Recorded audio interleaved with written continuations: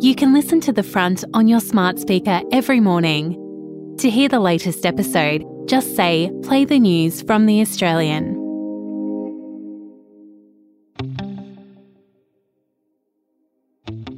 From The Australian, here's what's on the front. I'm Kristen Amiad. It's Tuesday, January 23. The government will review how sexual assault cases are dealt with by the legal system, with alternatives to criminal trials to be explored in a wide-ranging review. Attorney General Mark Dreyfus will today announce the terms of the inquiry following Labor's multi-million-dollar commitment to strengthen responses to sexual assault. Patients requiring complex and coordinated treatment for chronic diseases are no closer to using the government's flagship My Medicare initiative. That's because it's tied up in red tape and practices still can't enrol patients using the software. Representatives from the Royal Australian College of General Practitioners have urged the government to boost its investment in an incentive program while the software is fixed. Labor is split over controversial tax cuts due to come into effect on July 1. Some MPs feel the legislation should be modified to redirect millions of dollars into short-term cost of living relief. But for others, that means breaking a long-held election promise. That's in today's episode.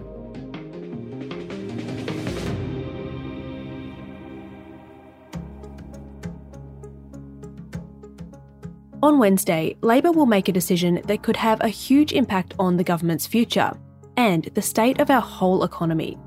It's about tax. And bear with me here, because tax policy can sound horrifically dry. But it's put the government in a political and economic tight spot. Here's the dilemma. When Labor entered government almost 2 years ago, it did so having endorsed tax cuts designed by the coalition to curb bracket creep and keep more hard-earned cash in the pockets of working Australians. Here's then Treasurer Scott Morrison in the May 2018 federal budget. The plan will result in more working Australians paying lower rates of tax. It will be enshrined in legislation. The plan has 3 parts. 1.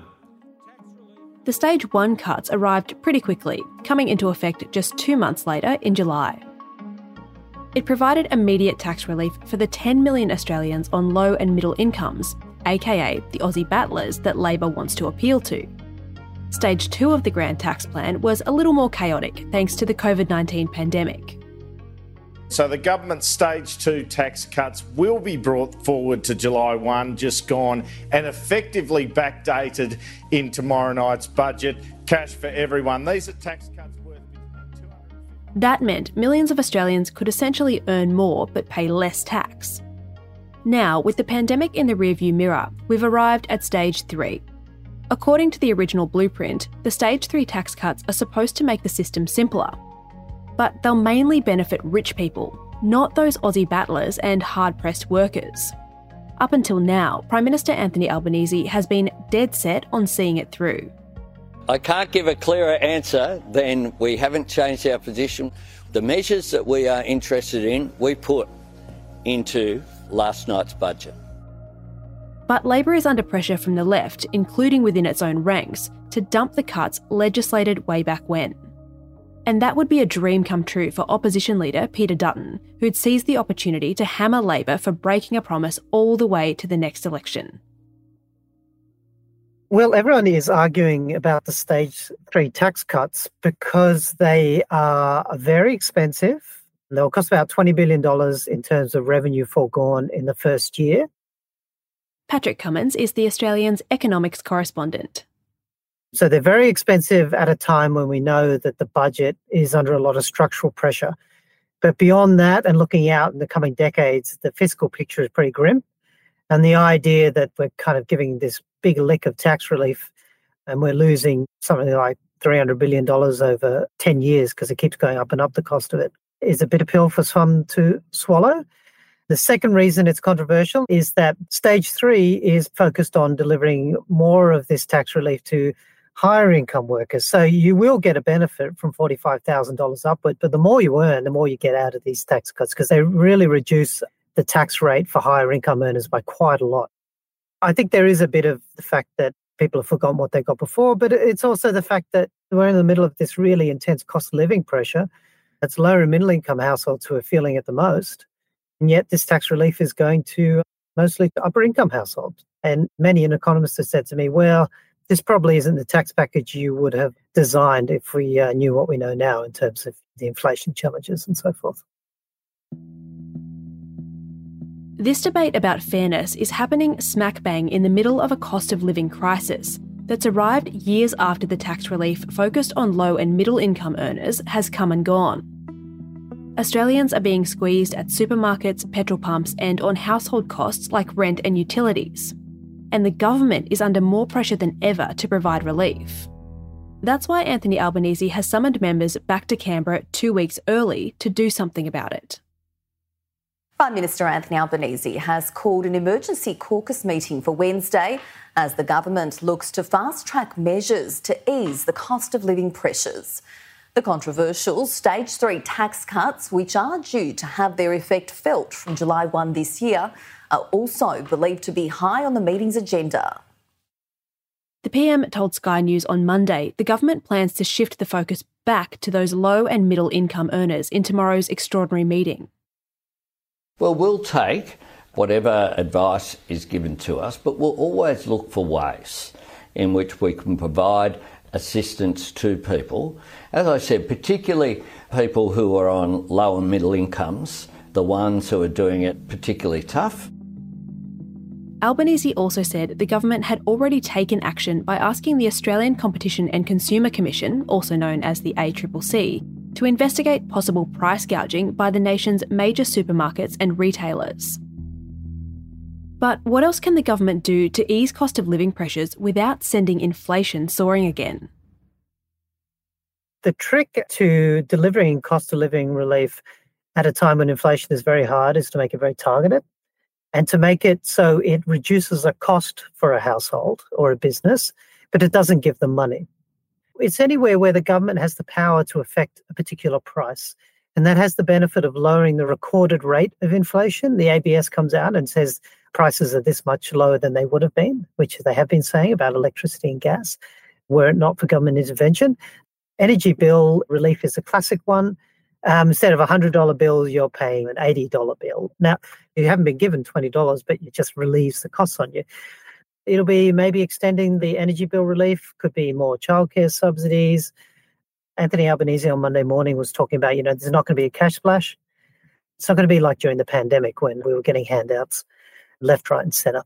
So that's the line they'll be trying to tread, and they've done it pretty successfully in the last round. So I would expect that they'll do more of the same. Coming up after the break, why the government has a difficult line to walk on cost of living relief. Hey, I'm Felicity Harley and I host Healthyish, where we chat to experts, influencers and people in the know from around the globe to arm you with the knowledge to make healthier decisions for your mind, body and soul. I think if we're going to be focusing on health, sleep is probably the biggest component of that. I think sleep is the cornerstone. Choose the harder option, because I've never woken up and gone, I regret that run that I went at 4 a.m. I've never done that. Search for Healthyish and Extra Healthyish wherever you get your podcasts.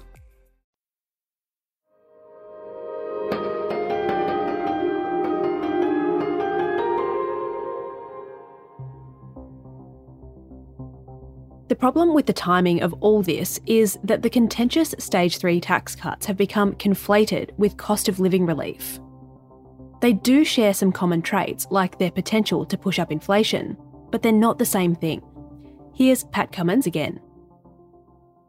Well, they've been conflated in part because of political pressures. The Greens argue that you put all this money into the economy through this tax relief and it's unfair and it'll add to inflation, and that makes the inflation challenge worse. If we weren't spending so much on Stage 3, then we could afford to do more to help out households.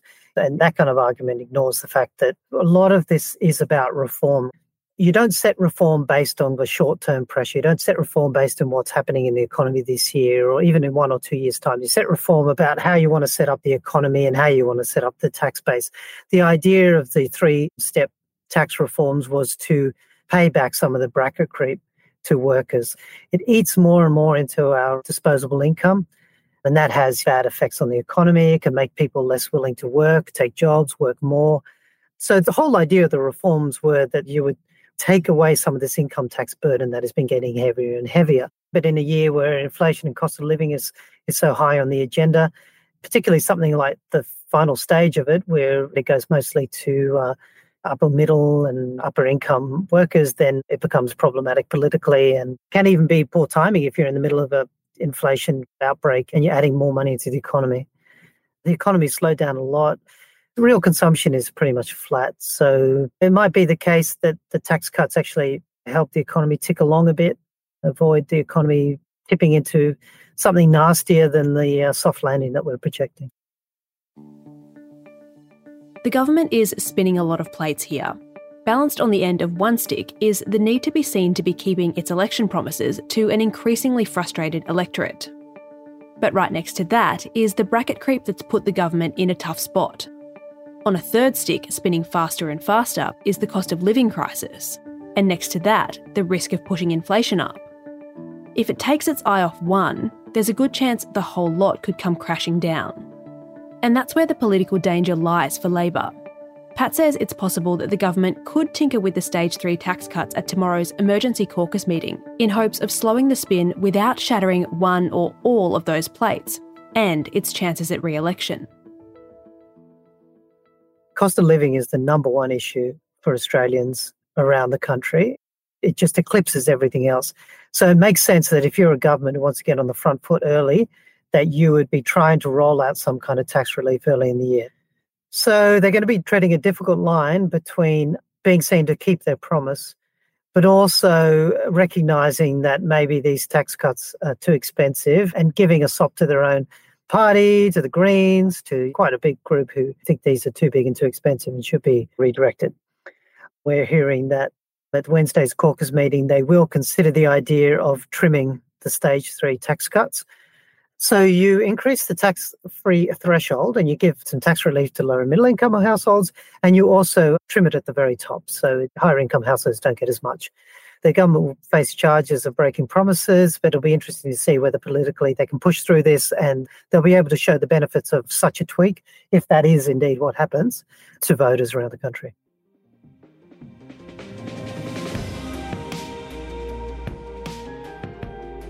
Patrick Cummins is the Australian's economics correspondent.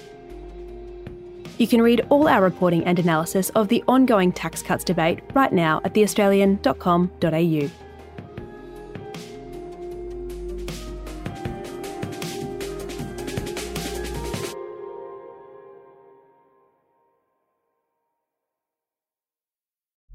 Access a world of true crime podcasts on Crimex Plus, where award-winning journalists take a deep dive into unsolved cases. Every week, we're waking up to a dead woman, a dead mother, sister, auntie, grandmother. It's not good enough.